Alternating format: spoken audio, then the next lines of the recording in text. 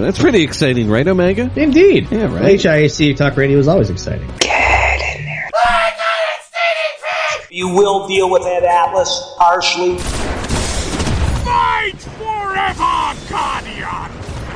I think you broke it. Look what you made me do! And you're listening to Hell in a Cell Radio. The Hell in a Cell Talk Radio. Hell in a Cell Radio! Hell in a Cell Talk Radio. Hell in a Cell Talk Radio.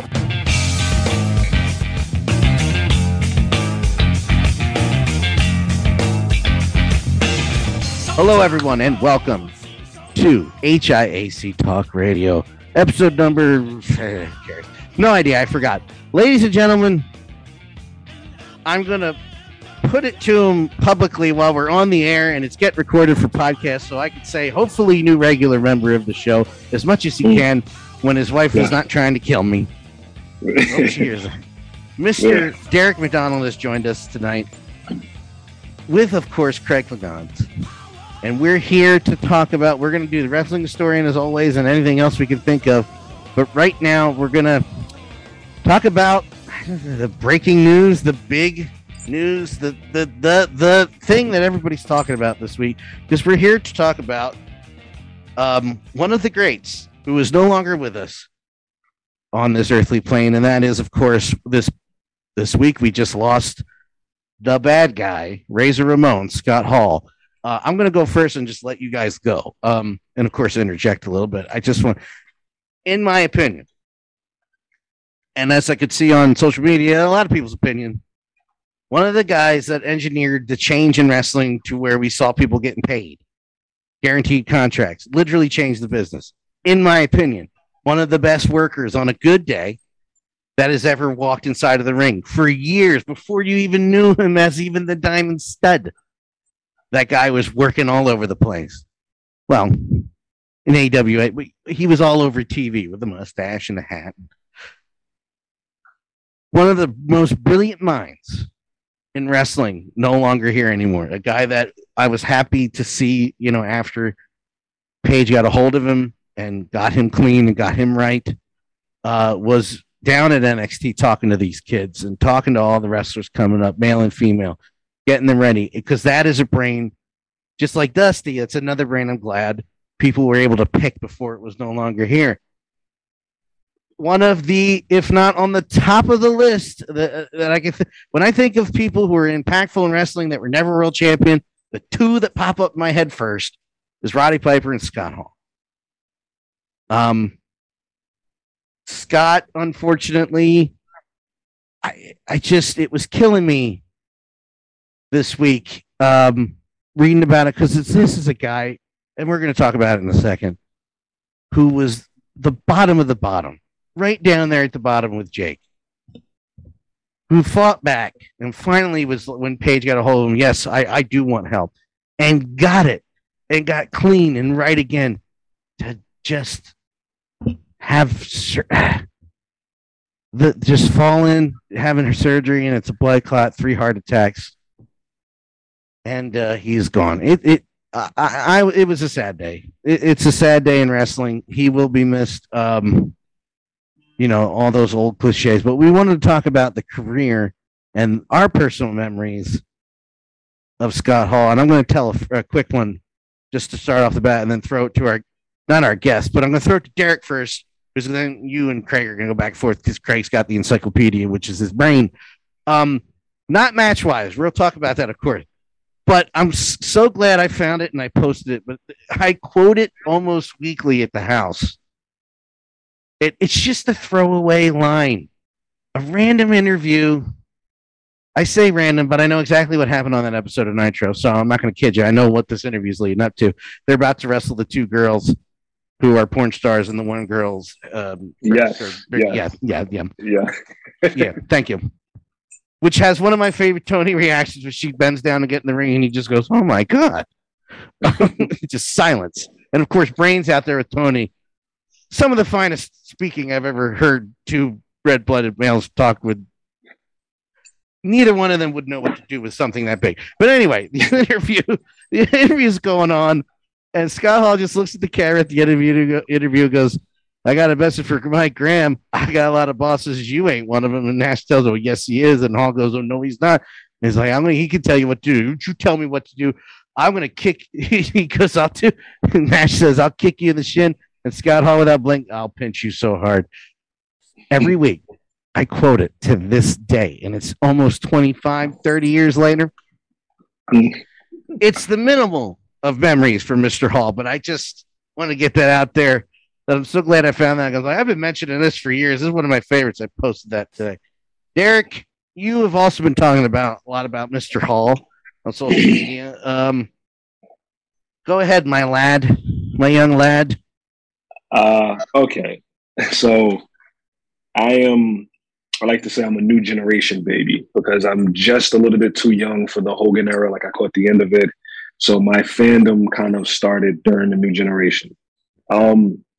So I remember watching random WCW Saturday nights with my cousins because they're from Georgia and they would be up here visiting. And I remember one night we were watching and the Diamond Stud comes out.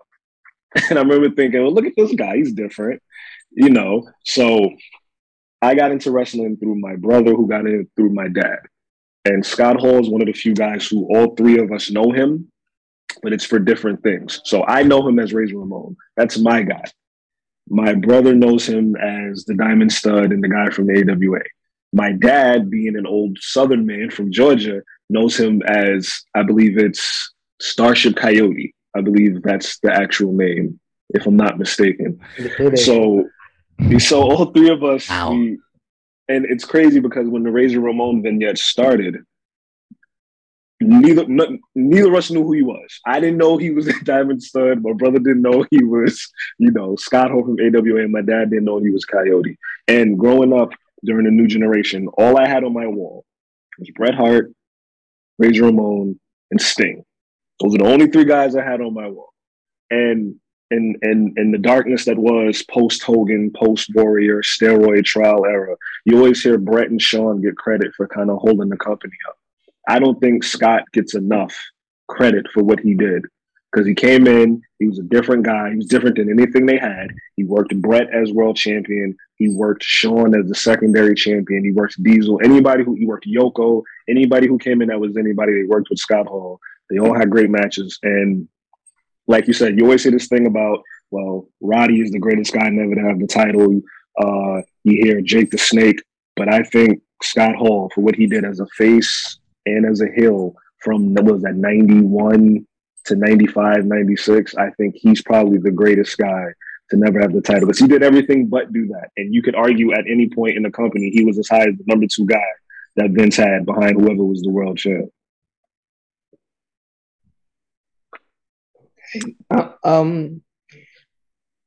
When Scott Hall passed, and my first time I saw Scott Hall was in 1985 1984 in the Mid-Atlantic area when Mid-Atlantic was at its zenith, when they had Dusty, Ricky Steamboat, Piper hadn't left yet, Dick Slater, Greg Valentine, people from Georgia were coming in, Wahoo McDaniel, the Briscoes were still there, and they wanted to.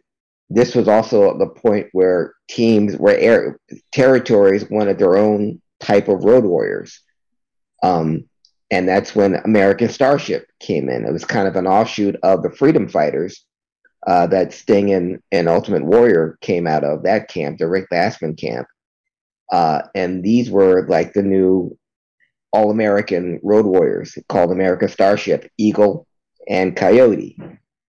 Coyote was Scott Hall, Eagle was Dan Spivey. And what we've talked about on this podcast many times, and Dan is correctly pointed out, anything connected to Dan Spivey, even if it looks good, is going to eventually turn out bad. I forgot about that, Jim. I.e. the Varsity Club, i.e. Him replacing Barry Windham with Mike Rotundo in the WWF, and here with American Starship. And they got some big high-profile matches early on in their career because they were two big guys, Spivey and Hall. You can't teach size. And both guys 6'7", 6'8", greener than pepper trees, but they put him up against veterans. They went up against the Barbarian and Superstar Billy Graham. They went up against Ron Bass and Black Bart, veteran guys that could carry them in matches.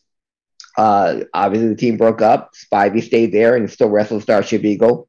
And when Hall went to the AWA and really got his timing down and got his training down, and to the point where he was one half of the AWA Tag Team Champions with Curt Hennig, and they would be and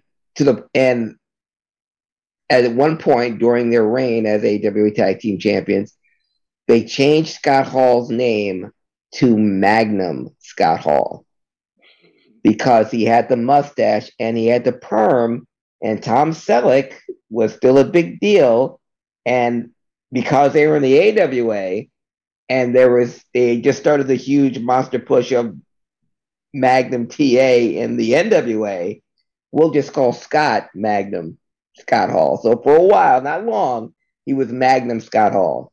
But I will say that Scott Hall looked more like Tom Selleck than Magnum TA ever did, because they both had great mustaches. Don't get me wrong. Yeah. But I guess what made Scott Hall so endearing and why he and Kevin Nash got along, because between the two of them, they had more name changes than anybody else. And when I came in as a Diamond Stud, and D-Mac, you were saying your brother did, or you guys didn't remember him when you saw him again. You didn't remember him as a Diamond Stud, and you don't remember him. I knew exactly when he came in as Diamond Stud. I knew exactly who he was, and when he went to WWE as a Razor Ramon, I knew that's a Diamond Stud because he really didn't change anything. Yeah. If anything, Diamond Stud, he just shaved his mustache off when he debuted in WCW as one of the Diamond Dallas Page's his early charges, because this is years before Diamond Dallas Page started wrestling. He was a manager for a lot of big stars in WCW. And we have to go through his whole career in the WWF and the great matches he had and the great workers that he matched up against. And when he passed, unfortunately, and the thing is, during Scott Hall's career, this day could have happened at any point in the last 15 years. Scott Hall was on many a death pool, and when especially during the years when we were losing wrestlers, it seemed like every 6 months a high-profile wrestler would leave us unexpectedly. One would always assume that Scott Hall would be next, just because of his addictions and because of his drug problems and his inability to seek help for them. So, as sad as I to see him go, I was prepared, because I was prepared 10, 15 years ago. But a couple of people asked me why I saw nothing but tributes to him on social media for the last couple of days, or why I haven't done a tribute.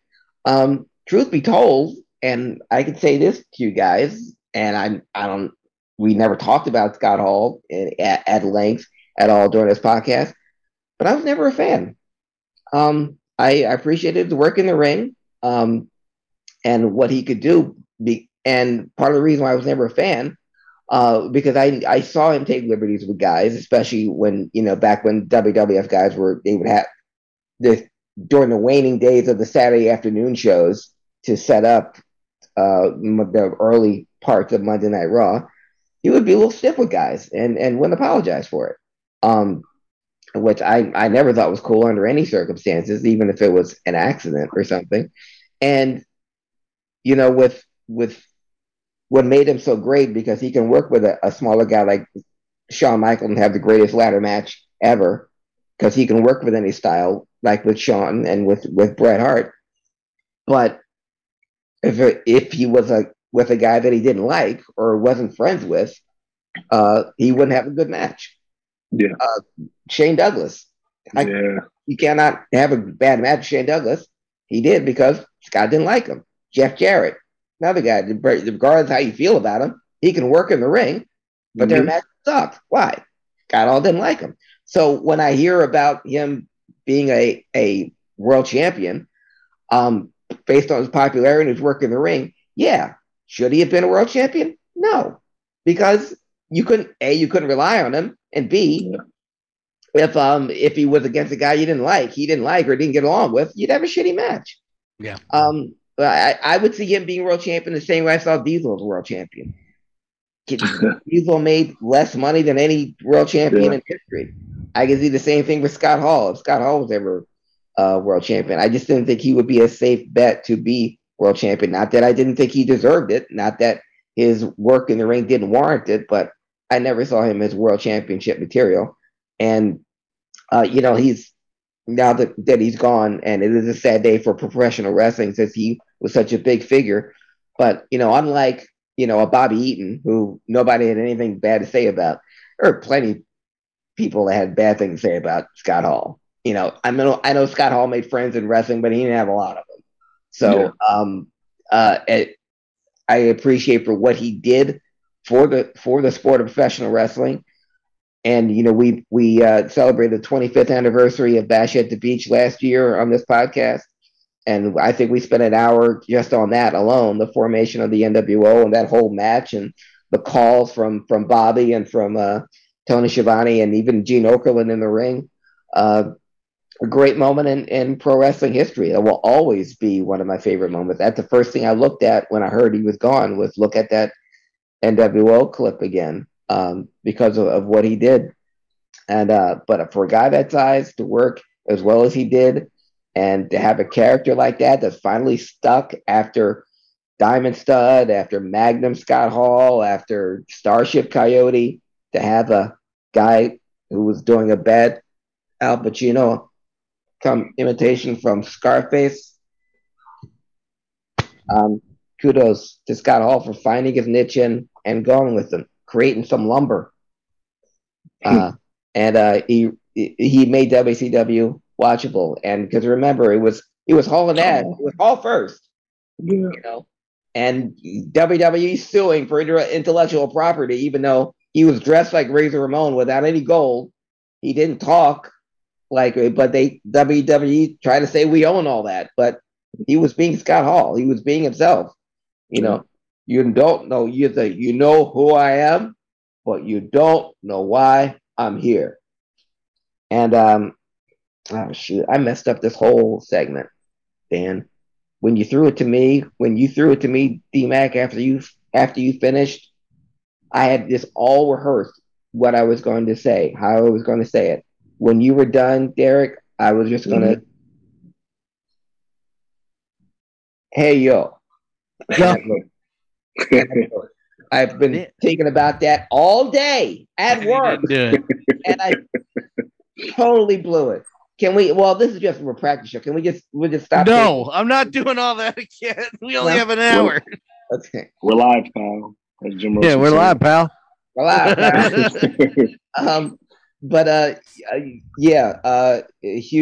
Huge loss, obviously, yeah. And regardless of how I feel about it, you can't deny the presence that Scott Hall has in professional wrestling in both the WWE and the WCW. He was a major part of both of them.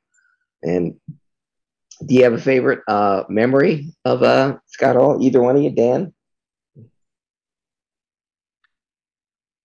It's going to sound weird, but the two things that stick in my head, because I'm not going to go with favorites, because we'll talk about that in a second, the creation of the NWO and everything. Honestly, Sting and him at an Uncensored 98, it's quick, but it's underrated as hell. It's like it's a greatest hits match, but not in like it was a spot fest. It was it was a great back and forth for a good 10 minutes. It should have been the main event over Macho Man and Hogan in the cage for the 2 millionth friggin' time, but what do I know? But there's a great spot that you've seen 100 times before and 100 times since, where they smack each other head first in the middle of the ring, bouncing off the ropes, and Sting falls back and Hall hits the rope, and then Hall falls back and Sting kind of hits the ropes, and then falls right on his dick. Right. Great spot. Great spot. And the random ladder match between him and Bam Bam. Bam Bam Bam. Oh, yes. January in January 99, the main event of the first hour of Nitro, Derek remembers, going against the first hour of Raw. It was him. It was, remember when Disco Inferno was a member of the Wolf Pack, air quotes? He was the goof, yeah. He was kind of the gopher, the disco gopher, go for this, go for that. That's Bobby. But it was Scott Hall and Disco and the Stun Stick. This is January 99, so it's after the Goldberg Stun Stick at Starrcade, which has that's another favorite of mine, Scott Hall, a little quick throwaway where you only see it on the replay, but the Nash and Goldberg match is going on, and you hear the Stun Stick off camera. It comes on camera, shocks Goldberg, and they run off. You don't see who it is, but you can see it's Scott Hall on the replay. And as he's leaving, he's hiding it, but as he's leaving, he looks at the camera and goes, it's just from fucking Hall's ass. So it's a Stun Stick ladder match. And the only problem I have with it is it just ends with Goldberg beating the tar out of both of them. But it's Bam Bam and Scott. It's great. And if anybody can recall another time this happened, I will gladly take your correction. But it is the only time that I can recall, and I even remember seeing this at the time, freaking out about this minute detail the next day in school, that underneath his Scott Hall elbow pad was a purple and gold Razor Ramon elbow pad that came off at the beginning of the match. So you saw the Razor Ramon razor just sticking out at the bottom of the elbow underneath the black and red oozing machismo pad. I don't think he's ever done that. He might have had it every match, and that was just a cover over the old, or maybe he was wearing it for good luck in the ladder, or maybe he was drunk and brought the wrong elbow pad. I don't know. But I just remember it's all possible. Yeah. Yes, it's all possible. Either one of those. Exactly, Socks. Hey, yo. Another favorite of mine is it's just terrible, but when they were doing the drinking gimmick with on WCW, huh? Match. Yeah, well, there's that. Not that match. There's a match that's highly underrated that you would think sucked because of the timing, but it was actually very, very entertaining between him and Conan at Fall Brawl 98. And one of my favorite spots, it's so bad because it is when he's drunk. He's drunk, but he wasn't that drunk during this match. I don't know what the hell they were trying to tell storyline wise, but there's a great I'm laughing because of the look on his face. There's a moment where, Hall would do he put his hand up and go. He puts his hand up and Conan goes like that. And then Hall switches his hand and Conan switches his hand. And then he looks out at the crowd and laughs. And this starts going like this. And they're switching hand. And then Conan just slaps him. But it's the look out to the crowd he gives right before he gets slapped that makes me laugh. I'm going for the nuanced ones here, folks, because of course, WrestleMania 10. He made. I know it's like, well, he made Scott Hall, but I didn't know who Shawn Michaels was as a kid till that match happened. What, Craig? After that match, Pro Wrestling Illustrated called Shawn Michaels the best wrestler in the world. After that one match, because interesting. And this was way years before he became the Mr. WrestleMania showstopper, what have you. But that match alone put the entire wrestling world on notice that this was the best wrestler in the world, and because of that match. And what the other thing that made that match great, between the ladder match at WrestleMania 10 between Scott Hall and Razor Ramon, why you'll never see that match again, and why it can never be duplicated. People listening to this podcast right now, Scott Hall and Razor Ramon in the ladder match at WrestleMania 10 only had one ladder. They only used one ladder. One. There was none. There wasn't 12 others underneath the ring. There weren't 88 situated around the ring. They had one ladder.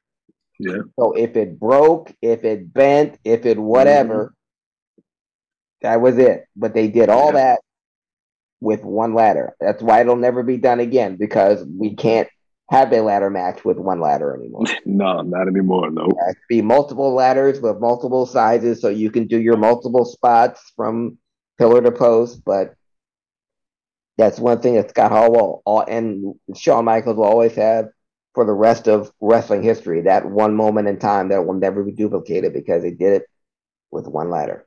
Go ahead, Dan. I apologize. No, of course. Interrupt anytime. Stop apologizing, you bastard. You're a bastard for apologizing. To that ladder match, again, I don't think a lot. To kind of piggyback on what Derek said, I don't think people talk enough about Scott on that. No. I also want to point out, throwing it to Derek here, the bump he takes after grabbing the belt when he falls with both belts, with Intercontinental belt. It's like he took all that pounding, that entire 20 minutes, and then he lands straight up on his back from the top of that ladder. It's like, oh shit, that's the thing that's for the most painful out of watching all that is that. Yeah. My favorite Scott Hall moments, of course, it's the the Mania ladder matches and this and that, but it's random things. And how dare you? After what I did with Mark Merrow on his podcast about finding out Mark Merrow was black and not black and being offended, I remember just being a kid one day and watching Razor Ramon, and he's talking, and I'm looking, and then I look at my friend, and then I look at he's talking again, and my friend Justin was Spanish at the time. I remember I might have been about 9, and I was like, Justin, and he's like, yeah. I was like, I don't think Razor Ramon is Spanish. And we're looking at the TV. He's like, no, I don't think he is. And my brother, who's older than me, walks in the room, and my brother goes, Scott Hall's as white as the snow, Derek. And he just walks out. And I remember thinking, oh no, like I believe all the Scarface stuff my whole life. So that's one of my favorite moments. Another favorite moment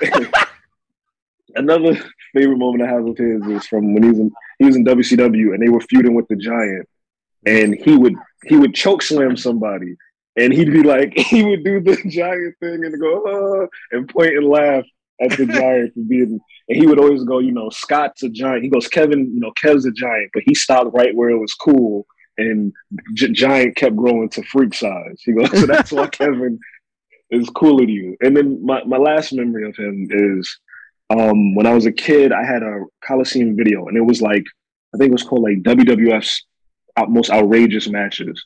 And on there it was the first ladder match with Brett and Shawn, who I think was like a random house show. Yeah. But it had Razor versus 1-2-3 Kid for the money. After Kid had beat him. And I remember it's a complete small spot, but towards the end of the match, Kid grabs the money and he leaves.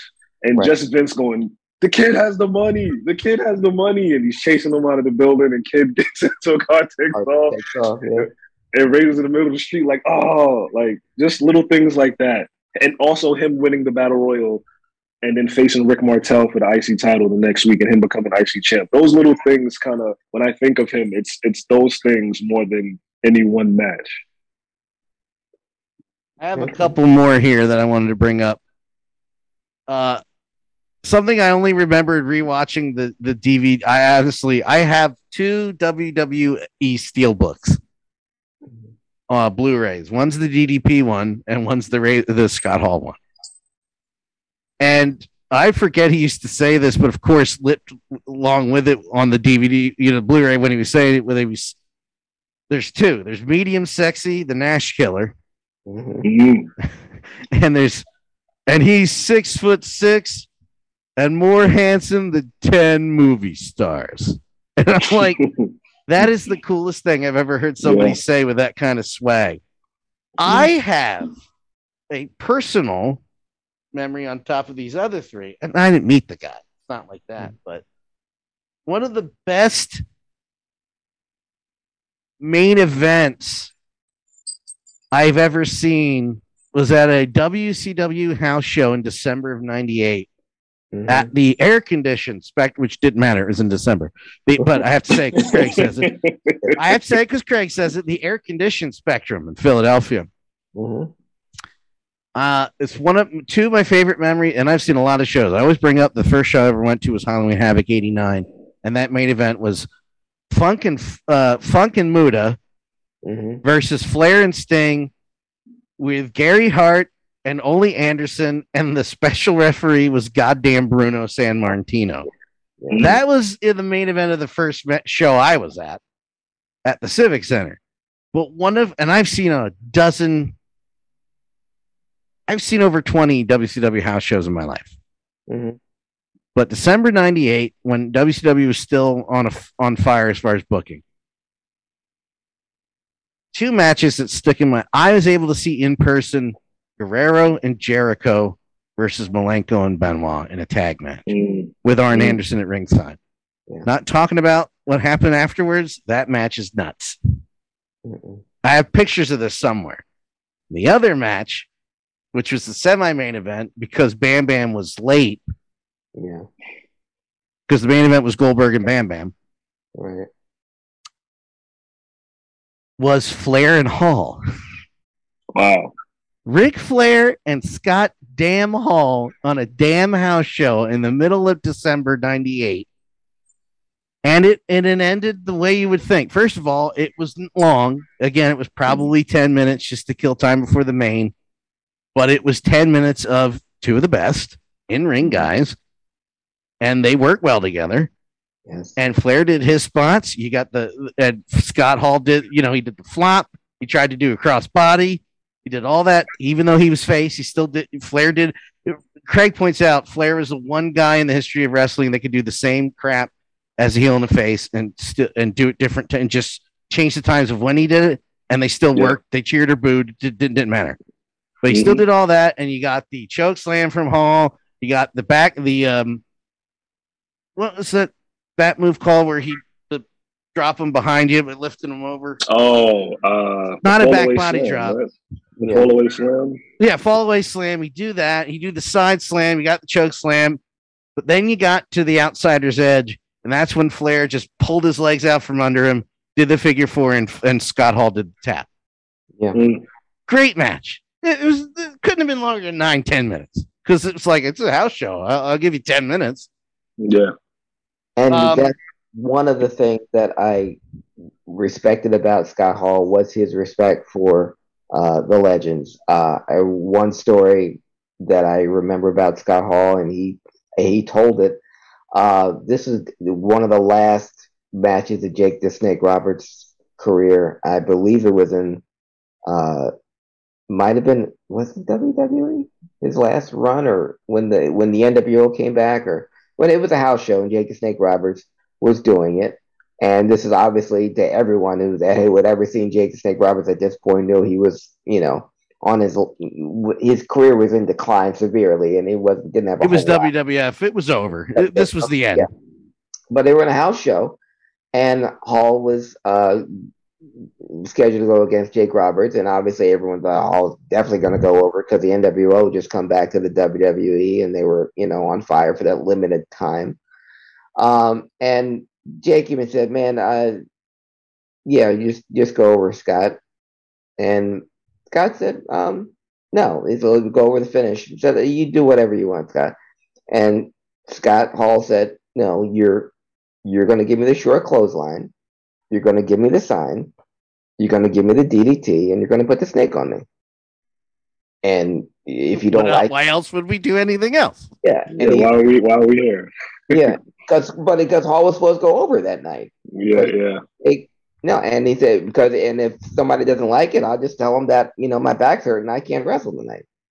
You know what? To piggyback off that, Craig, I got two stories. Everybody knows the one on Nitro where it was Hall and Jericho, and of course they're like Hall's going over, and in ring on TV during the match, live on TNT, Hall tells him, do a roll up. I'm going out. 1, 2, 3. He does the job live. Yeah. Yeah. And he gets backstage, like, whatever. I don't care. Yeah. And the other one is the amazing tiny mini ECW appearance that he did in Poughkeepsie. Mm-hmm. Oh, yeah. First of all, we always talk about favorite entrances, and I never mention this one, and shame on me. Nothing is cooler. Nothing is cooler than that man coming out to the Fugees. Oh, the best. I'm sorry. It's the best. I apologize. No, I'm sarcastic. I don't really care. Everybody else is wrong. You got the, ready or not, here I come, you can't hide. And you get that 2 times, and then the beat starts, and it comes out.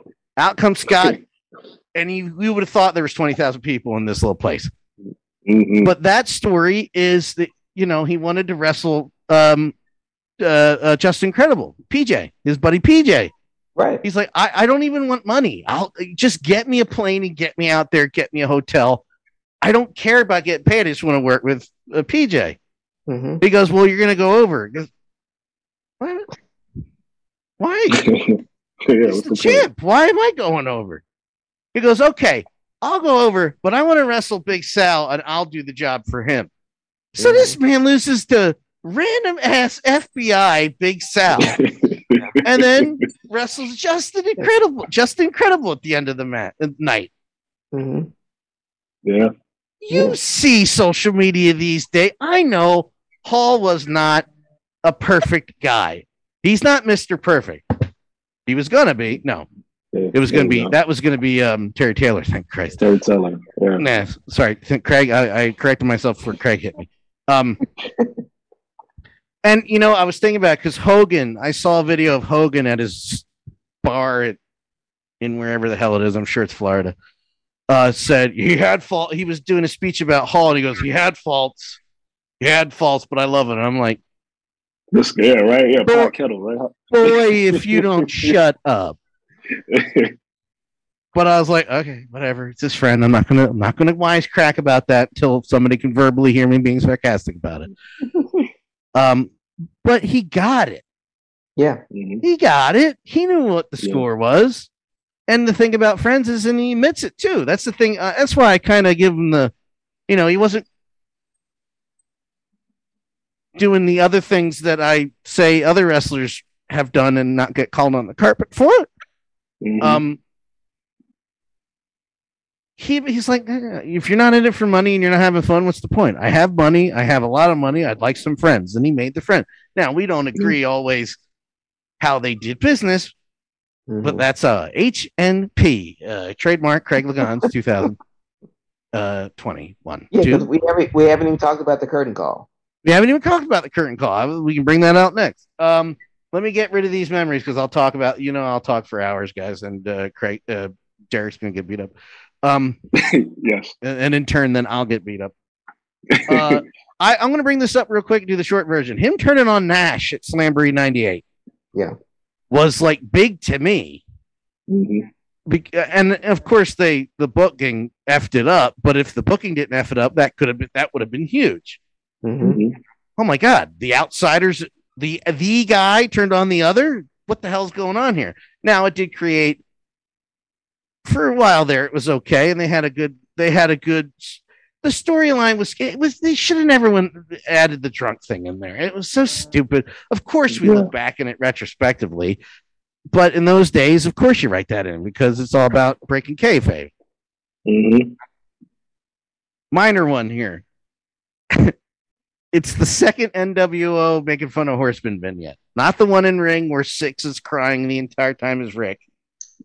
It's the second. Yeah, this. It's the second one where David Flair is on the couch with Tori the entire time. Mm-hmm. And it's Hogan. And one time that I give him props, one of the few times of 10 that I give him props for it, he's doing his Flair. And it always made my mom laugh when Hogan started going, the penny loafer shuffle. The penny loafer shuffle.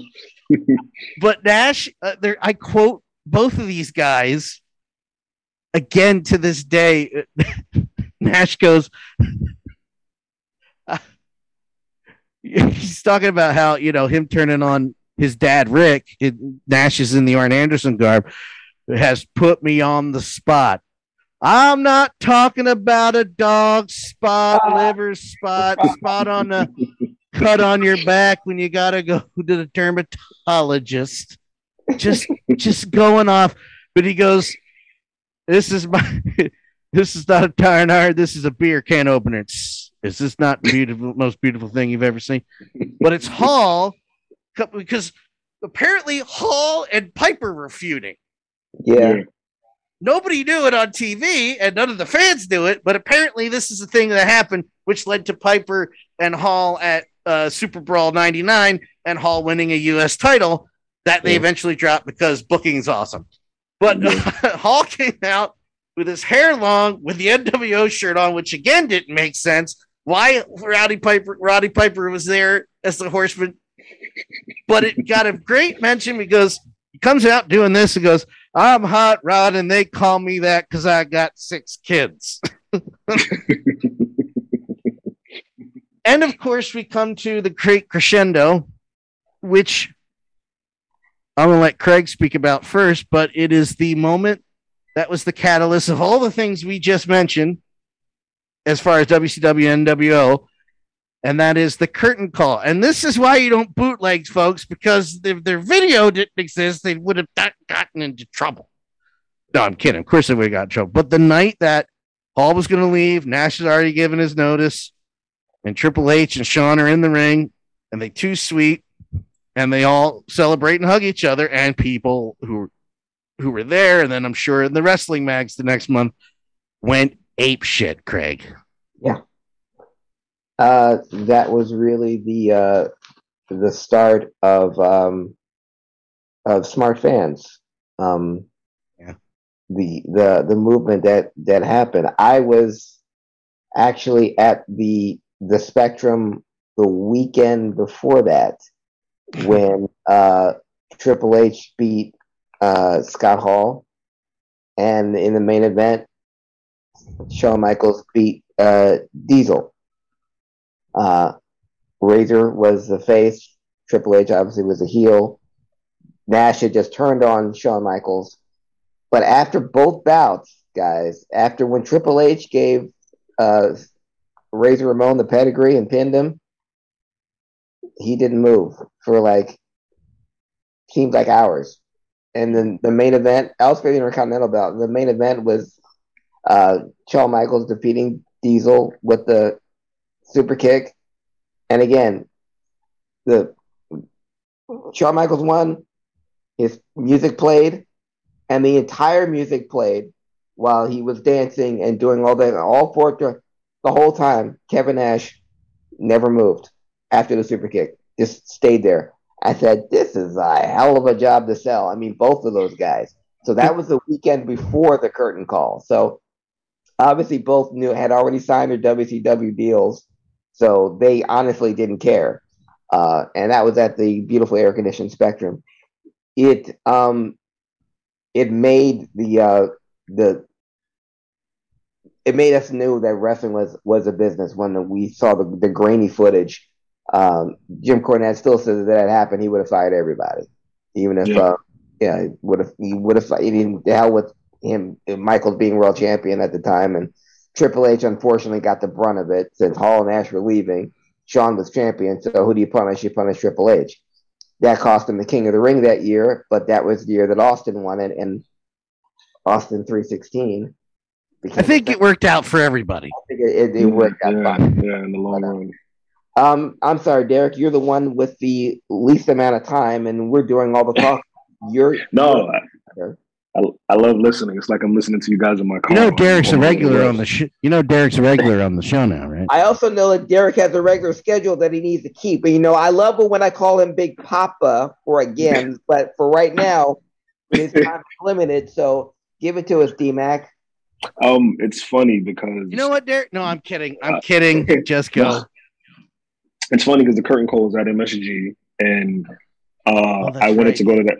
I wanted to go to that show so bad, but Mama said we had to go to church, so we had to go to church. Damn it! But my buddy Thomas, who today being 316, it's funny. My buddy Thomas went to the show, And I still laugh with Thomas because when we were very young, I think we were 8, 9 years old, his mother brought him the Steve Austin Other Side Jackass shirt. And I remember thinking, it's amazing that a kid has that. My mom won't even let me say, dang it.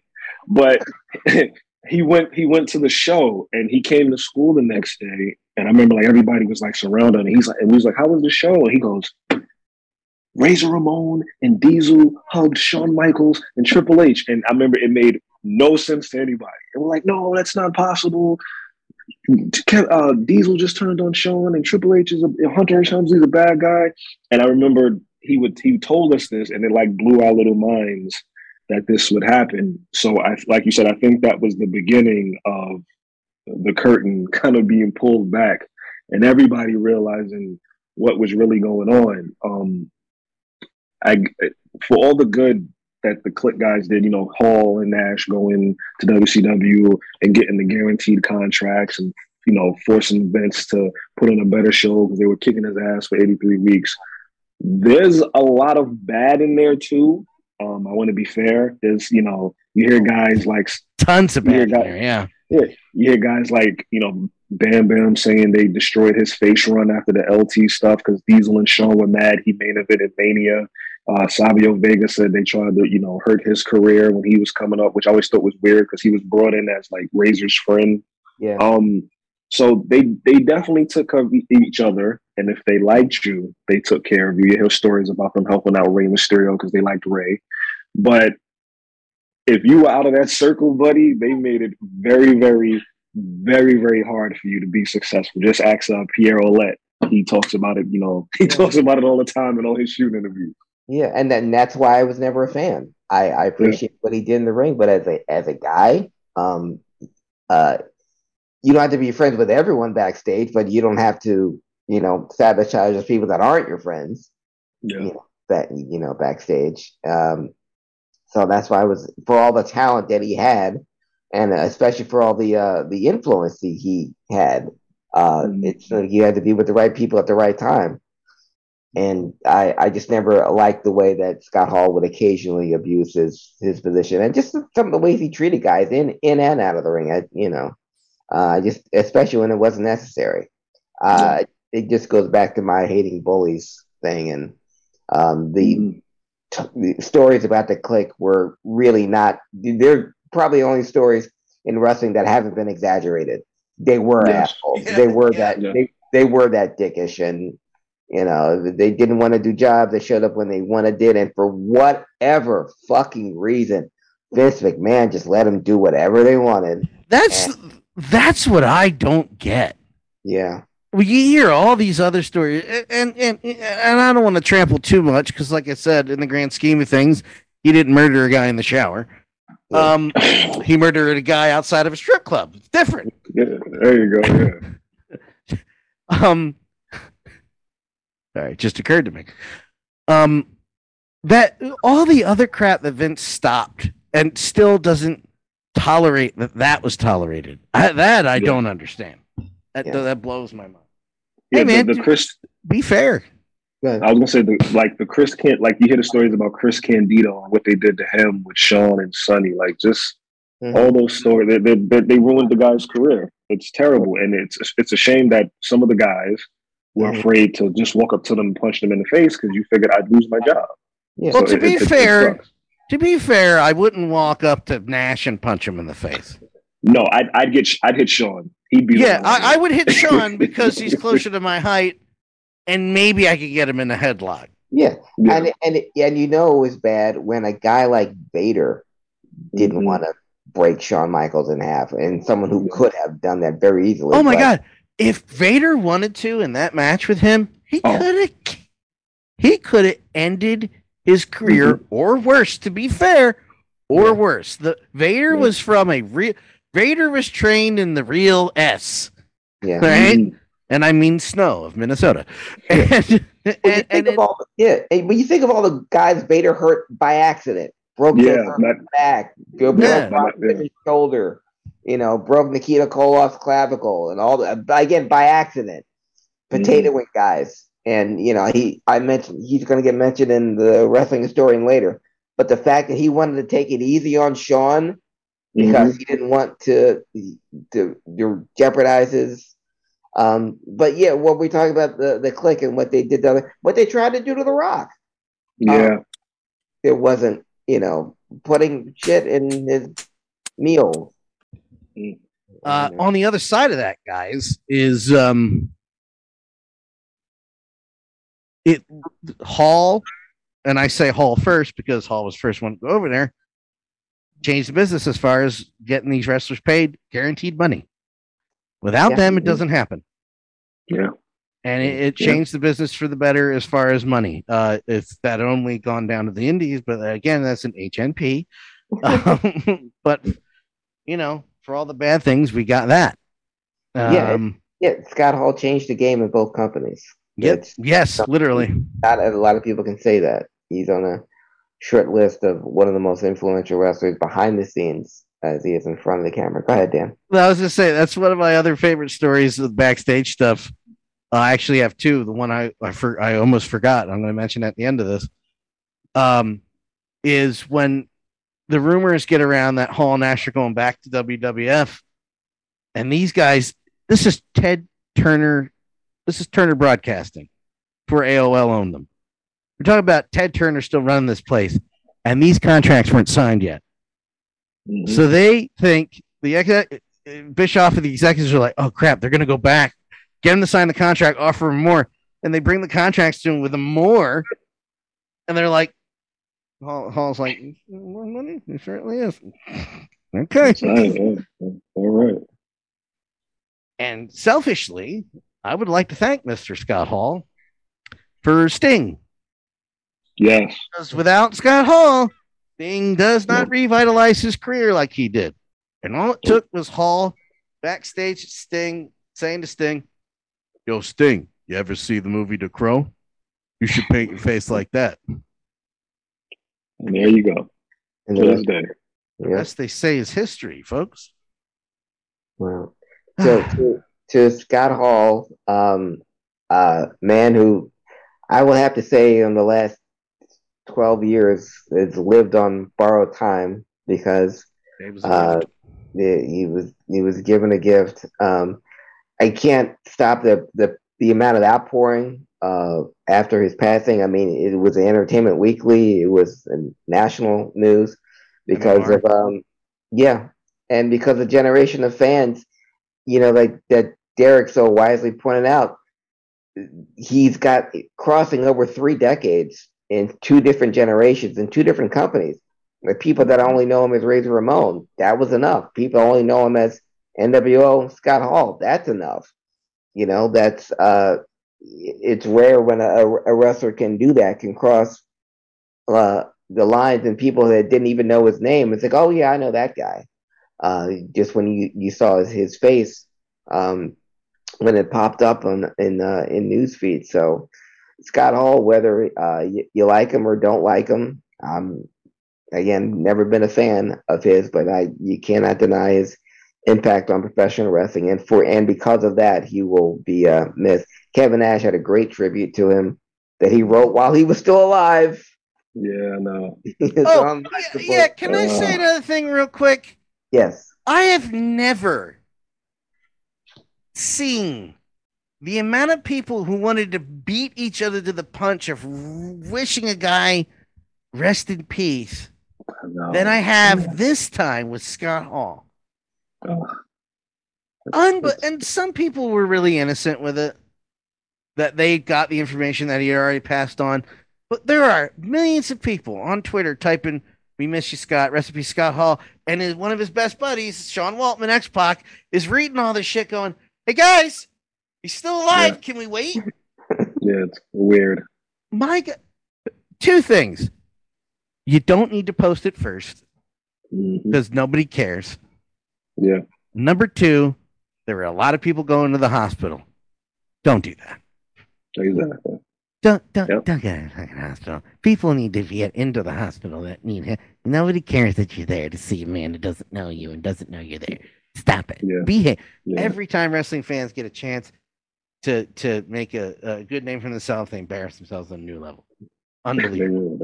Jesus Christ. That's the first thing Craig said to me when I texted him And I waited. Notice when I was posting stuff before he passed, I did not post anywhere. Rest in peace, Scott. I was hashtagging his name, Scott Hall, and Razor Ramon, and the bad guy. Right. Just posting pictures or favorite moments or gifs just because I was thinking about him.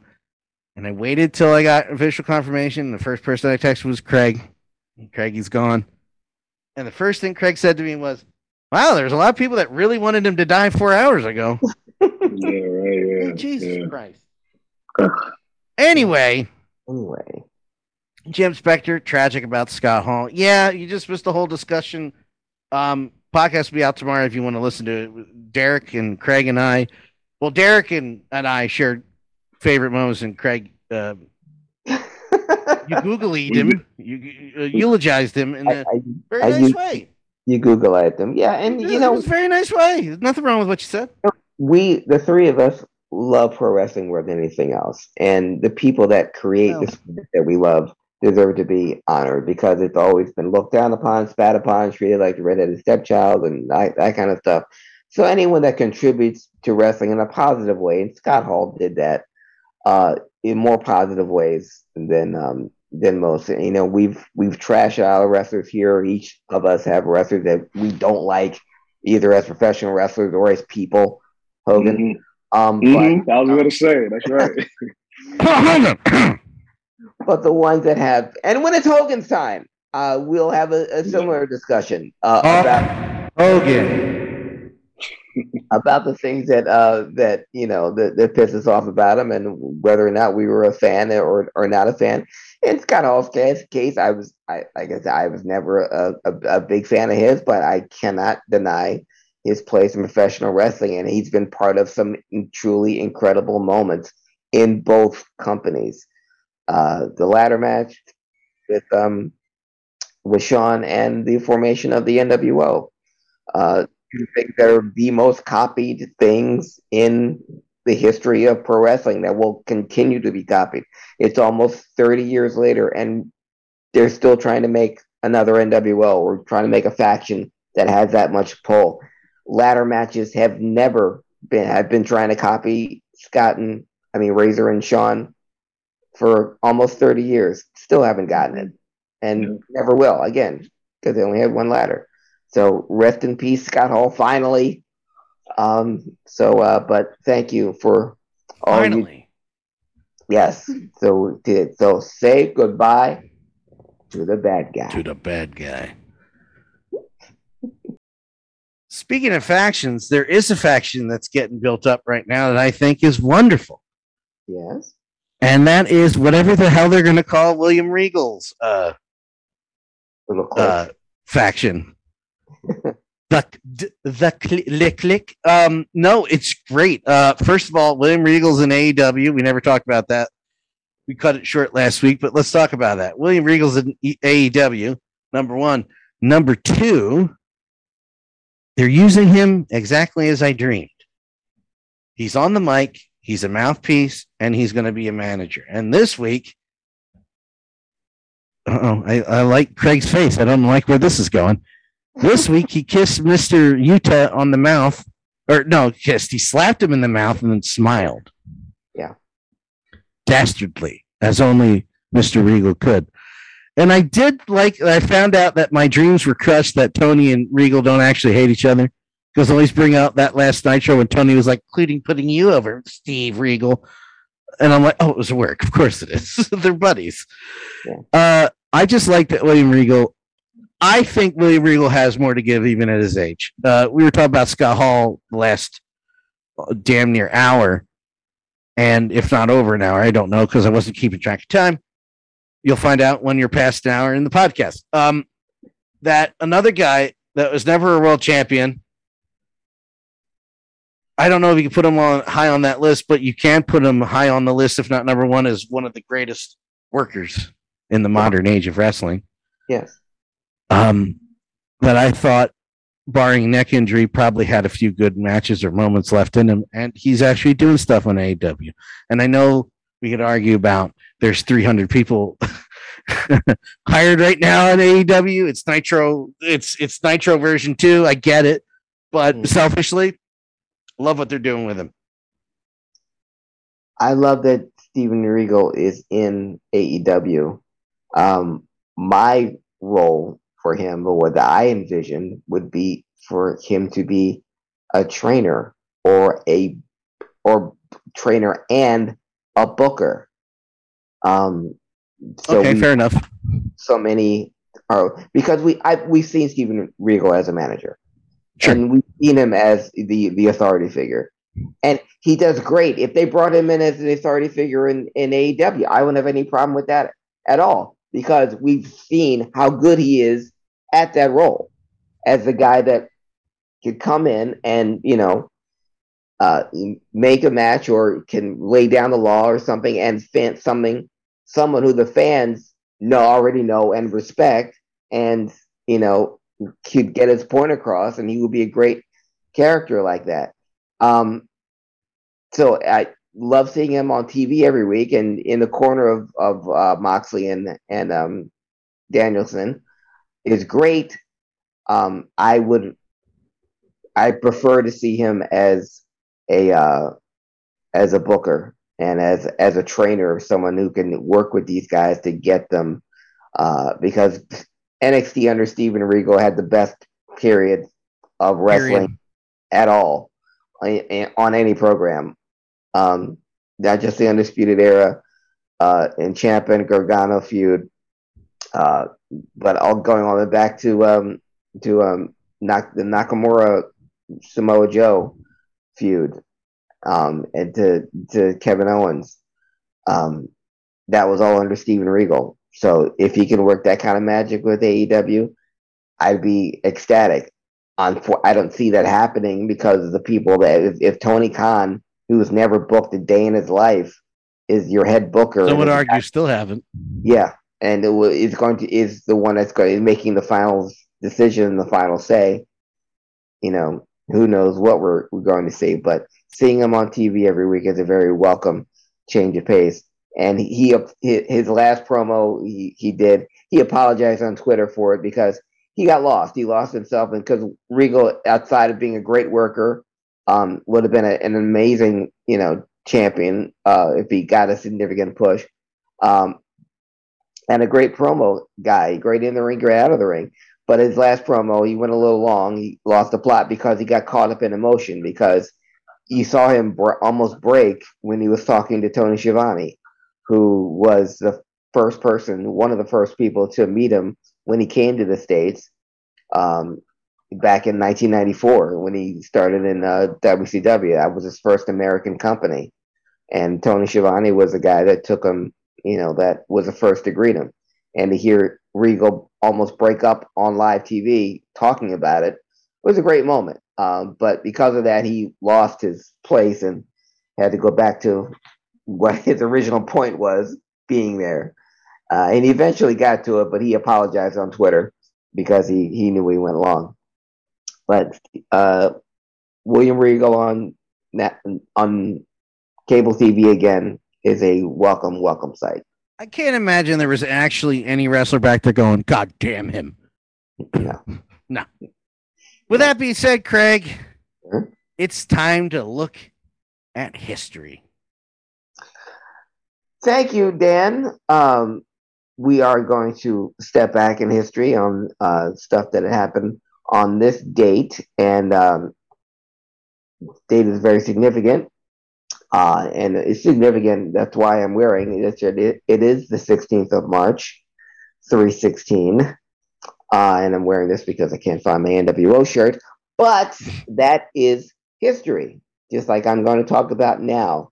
Back when wrestling was so popular that you can run 2 or 3 shows on a given night in different parts of the country. It's not just one show on one night where everyone gets to watch. Wrestling was so big that you could run multiple shows on the same night in multiple different parts of the country and draw capacity crowds to each. That was the beauty and the love we had for professional wrestling. That would cause traffic jams, and local news would have to be cut into because everyone was going down to the arena to see a show. And before cable TV and before the newsletters, you had to get your information through word of mouth and through pen pals and through tape trading. And it was wrestling in all 50 states, in not just in coliseums and arenas, but in high school gymnasiums. That was before it was sports entertainment, and that was when it was called professional wrestling. We're going to go back to March 12th, 1983, big day in pro wrestling. Some would say this was maybe the most pivotal date in NWA history because it was on this date, March 12th, 1983, in the beautiful Greensboro Coliseum in Greensboro, North Carolina, where the show that wasn't even the main event, but it was billed as such for the NWA Tag Team Championship in a cage.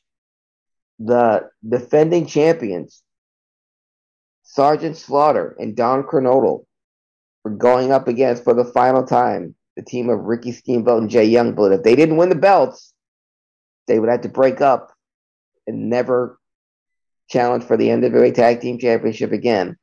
And this was a 3-month feud. They've been going on for 3 months, and they did unbelievable business up and down the Mid-Atlantic area.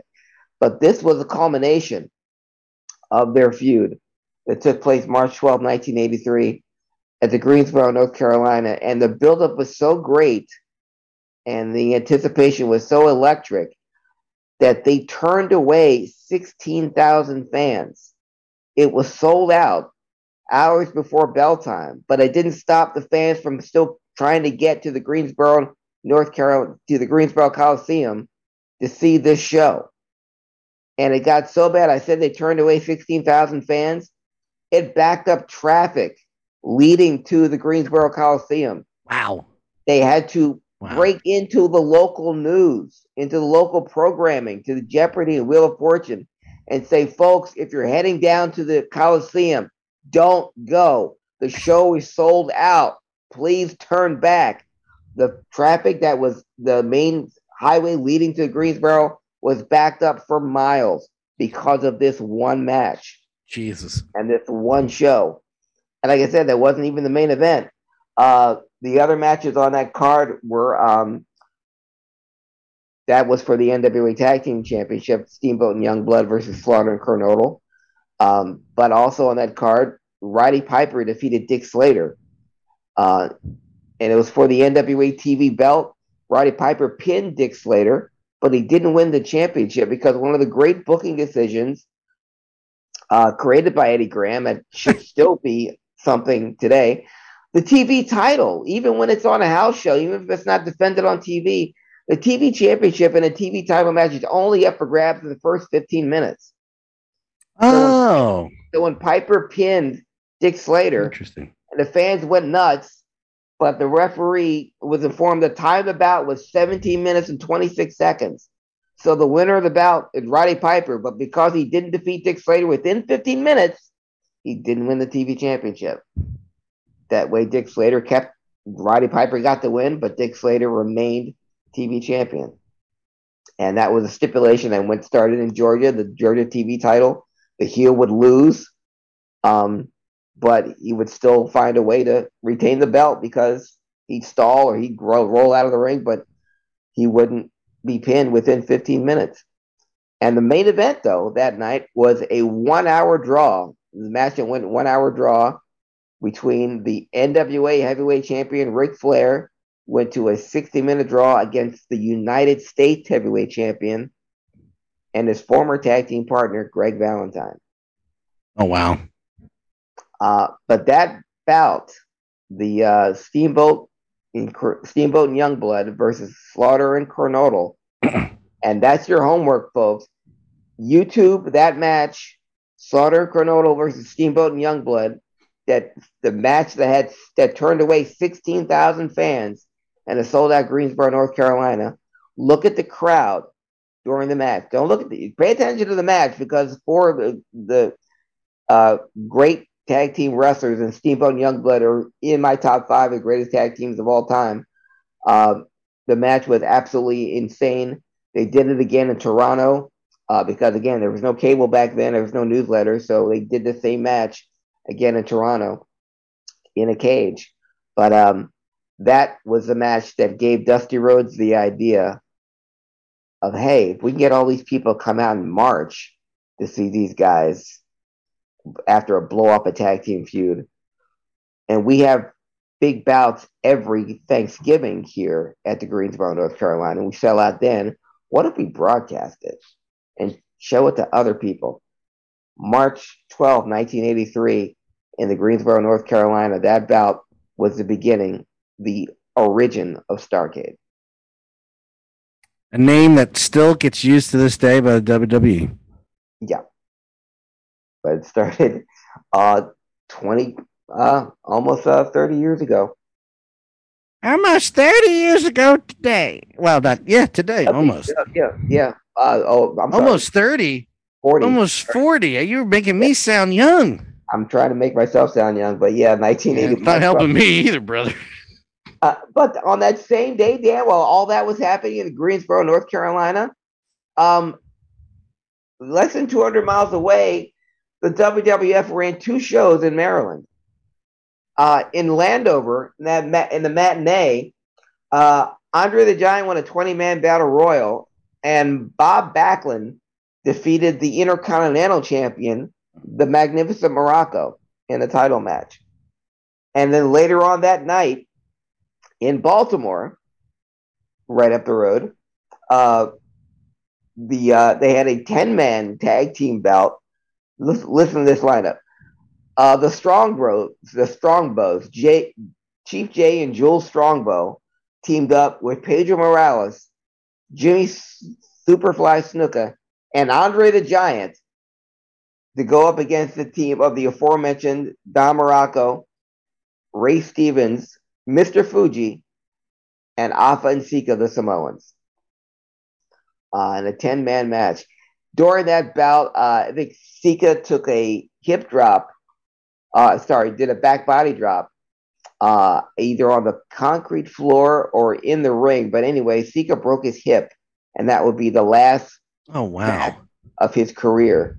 I didn't know that. Yes, the father of Roman Reigns. But in that 10-man match, that would be Sika's last bout. And the main event that night, Bob Backlund would defeat by disqualification Big John Studd. But March 12th, 1983, Greensboro, North Carolina, the NWA and the WWF ran 2 shows that day in Maryland. Cut to 5 years later, on March 12th, 1988. Guess what happened on that day, Dan? The WWF ran 4 events that day, 5 years later. And back in Landover, Maryland, again, March 12th must be a fun time in Landover, Maryland, because they do nothing but matinee shows there. But in Landover, Maryland, the lineup, they did for the WWF house show, Andre the Giant defeated Bam Bam Bigelow. Whoa!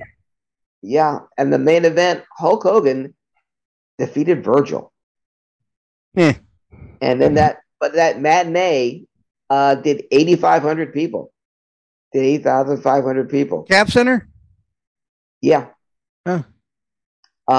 That's probably the highest. That's probably the highest drawing sporting event in that place that year. Well, 88. 1988. Nah, Caps are pretty good. Wizards were good. Wizards bullets. So that was happening in Landover. And El Paso, Texas, that same day, the Ultimate Warrior defeated Harley Race, and Hacksaw Duggan won an 18-man bunkhouse battle royal. Not to be outdone, in Chicago, again, that same day, Randy Savage teamed up with Strikeforce, Tito Santana, Rick Martel, to defeat the Honky Tonk Man and the Hart Foundation in a cage. And if that wasn't enough, and by God, don't you think it ought to be? Yes. right here in the beautiful air-conditioned Philadelphia Spectrum. I told you there was a matinee in Landover, Maryland. Well, that night they were here in Philly to see Hulk Hogan defeat Ted DiBiase in a lumberjack match. So 4 bouts, 4 wrestling cards on the same day on March 12th, 4 in 1988 and 3 in 1983. I love that you still call them bouts. Yeah. That's amazing. You're my hero. You're mine. I'm going to start calling this a program. I'm not even being sarcastic. I'm bringing that word back. It's a program. We're bringing it back. Like Porch Monkey. I'm bringing it back. For those who don't know, Craig's black, so I'm not editing that one out. And he's referencing Clerks too. Yes, I'm quoting Clerks too. He's quoting. Dude, I've never seen a better line delivery than when that guy I can't yell it. I can't do the impression. But the way he just yells that word, is he a cop or a firefighter? I think he's a cop. The black cop just rolls up and goes, and he goes, oh no, it's cool. I'm bringing it back. And you just see him run after him. Oh man. Oh, golden. It's nice to know Kevin's one of the good guys and hates racists too. Yeah. Mm-hmm. News about Kevin after this program goes off the air. Good or bad? Good. March 14th. Yes. Oh, go ahead. March 14th, 1987. You probably remember where you were. Even though it was taped February 21st. No. It taped February 21st, but March 14th, 1987, it aired WWF Saturday Night's Main Event. This was the first Hogan-Andre face-off in a battle royal. They went nose to nose, but they never touched each other because Paul Orndorff came and hit Hogan from behind. So Hogan and Andre never touched each other, but that was the battle royal that Hercules won at the end. You saw an exuberant Bobby Heenan raising his hand at the end. And this was to set up WrestleMania when Hogan and Andre were going to pair off, but they never touched. They had a face-to-face, but they never touched each other. And also, Randy Savage defeated George the Animal Steele. And that was also the return of Ricky Steamboat. Steamboat had been taken out of action by Randy Savage with the bell to the throat. But this was Ricky Steamboat's return to a huge ovation, even though he couldn't help out his pal George Steele. This, again, was a setup for WrestleMania 3, which would turn out to be the biggest WrestleMania and the largest attended wrestling match of all time a month later. But this Saturday Night's Main Event was the setup to WrestleMania 3, and it did not disappoint because when it aired March 14th, 1987, it did a rating of 11.6. 11.6 share. While on that subject, it reminded me this year, Saturday Night's Main Event is returning. I saw that. Trenton, New Jersey, May 7th. Tickets on sale now. Ticket starts at $20. It's the Cure Insurance Arena in Trenton, New Jersey, the former home of the Trenton Titans. I was about to point behind me, but that jersey was hanging 2 weeks ago. That's Philadelphia Wing. Yes, I'm excited about that because I know it's not the same, but admittedly, that's the nostalgia thing for me. Oh, Saturday Night's Main Event's on? I'm watching it. Yeah. Well, we'll see what the ratings do this year, but 35 years ago this week, they did 11.6 rating. It's a 1.6 this year. I guarantee, or less. Okay. Also on this date, speaking of WrestleMania, we had an early WrestleMania 18 years ago this week. It turned out to be this was WrestleMania 20 and at Madison Square Garden. And it turned out to be the highest grossing wrestling event ever held in Madison Square Garden. This had many interesting, iconic matches, not the least of which was Brock Lesnar versus Bill Goldberg for the first time, refereed by Stone Cold Steve Austin. Did not have that one. Eddie Guerrero defeating Kurt Angle, and the three triple threat main events of Shawn Michaels, Triple H, and Chris Benoit, and would end with the first WWE World Championship for Chris Benoit. And the sight of Eddie and Chris both being world champions, hugging at the end of the bout, still one of my favorite memories in wrestling history. But that WrestleMania at Madison Square Garden would be the highest grossing wrestling event ever held in Madison Square Garden. They did it at $2.4 million that night. Man. The Return of the Dead Man as well. That was the Return of the Dead Man. That's true. Which I thought was going to be a one thing, and it turned out another 20 years. Jesus. Yeah. Wow. Yeah. Starting to see your point, Craig. You starting to see it? I think you might be onto something, boy. Which brings us to today. On this day, 3/16, March 16th. You know, in our previous podcast, we were mourning the loss of Scott Hall. And it was an important loss in pro wrestling history. But we also we had another big loss on this date in wrestling history. March 16th, 1994.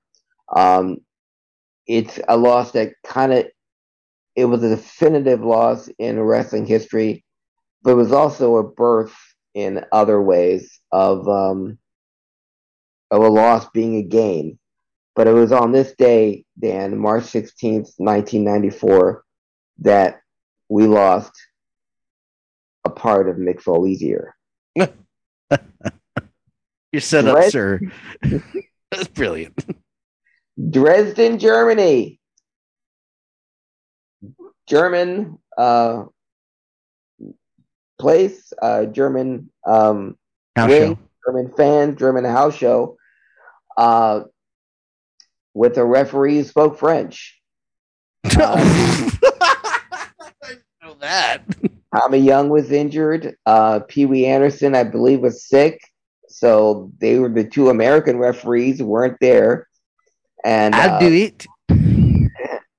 The bout was needed a referee, and now the two participants, Cactus Jack and Big Van Vader, had already wrestled each other dozens of times. So a referee really wasn't that necessary for those two guys. It's just, they knew the finish, they knew what they were doing, and they knew the spots they were going to do. One of the spots they've done in pretty much every Vader Cactus Jack match was when Jack would be thrown over the ropes and he would catch himself and get caught in the ropes. Well, did I mention they were in Germany? In Dresden, Germany, where wrestling isn't quite as popular as it is in the States. So the rings are put together quite differently. And the ropes in Germany on this particular German house shows were not so much ropes as they were steel elevator cables. The kind they used to hold up elevators. So when Mick Foley did his spot of getting thrown over the top rope and getting himself caught in the ropes, it makes for a great spot. And this particular one, the ropes, quote unquote, were choking the life out of him. He could not breathe legitimately and screamed for help. And so what happens is usually during regular ropes, Mick would get his head caught in the ropes and he'd struggle and just to let people would back off so they could see him struggling, see the image of Mick Foley hanging himself on the ropes, and then eventually the referee would let him out. This time they got it. Yeah, and the steel cables were so hard to pry open that Mick couldn't wait, and because he couldn't breathe, he just slid his head out before they couldn't even pull them apart. And when they did, a part of his left ear had come off with as he was sliding his head out. And because there was so much hair in it he could barely feel it. And then when they went back to the ring to finish the bout, when Vader hit him, the rest of the ear flew off. Referee picked it up, gave it to the ring announcer, Gary Michael Capetta. Gary Capetta ran back to the dressing room to look for some ice to put it on ice so he could preserve it and hopefully reattach it. So Mick Foley in a German ring talking to a French referee who didn't, so no one could speak English. And he was told in German what happened to his ear, but Gary Michael Capetta was the one who saved it and ran it back to the dressing room. That ear, the loss of Mick Foley's ear, would be used quite a bit to Mick Foley's advantage, because this is when WCW and ECW, back when you wrestled on WCW, you could still wrestle in other organizations and other house shows and indies. And Mick Foley made regular appearances on ECW. And that was where he cut the best promos of his career, talking about how he lost his ear. And one of my favorite ECW promos after it happened is, "Mirror, mirror on the wall, who's the fairest of them all?" And the mirror said, "Not you, you gutless, earless freak!" Or when he would put on his glasses and they would go askew because they couldn't hold, the other ear couldn't hold the support. And he married one of the hottest women in the world. Yes. And gave which then gave birth to another hottest women in the world. Yes. But life's not fair sometimes. Yeah, I wouldn't. And now I'm not going to say that it made Mick Foley, the loss of the ear made Mick Foley's career, but it certainly grew the mystique of Cactus Jack. Hell yeah. And the Mankind character, I think, wouldn't have gotten as far if it had not been for the mask that accentuated the loss of the ear. And great conversation piece, great stories that he told. But this was a significant loss in wrestling history, because you cannot tell the story of Mick Foley, Cactus Jack, Mankind, Dude Love without mentioning the loss that occurred today on this date, March 16th, 1994, the loss of Mick Foley's ear. On this 3/16, RIP Mick Foley's ear. And that is a wrestling historian. Jam Specter says those ECW promos were amazing on another level. It made me feel bad about watching ECW. It was that good. Nobody talks enough about Mick Foley's promoing anymore. And I would say that those early Mankind promos when he's there with Jim are up there as well. Yeah. With those ECW. Mick does not get enough credit for the promos. He was excellent. Crazy Cactus Jack was top of his game.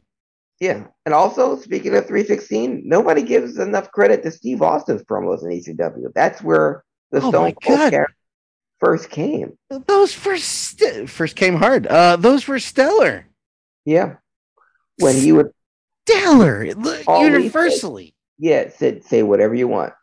And and that was when Steve Austin, another homework assignment, listeners of watchers of HIAC Talk Radio, Google Steve Austin's ECW promos.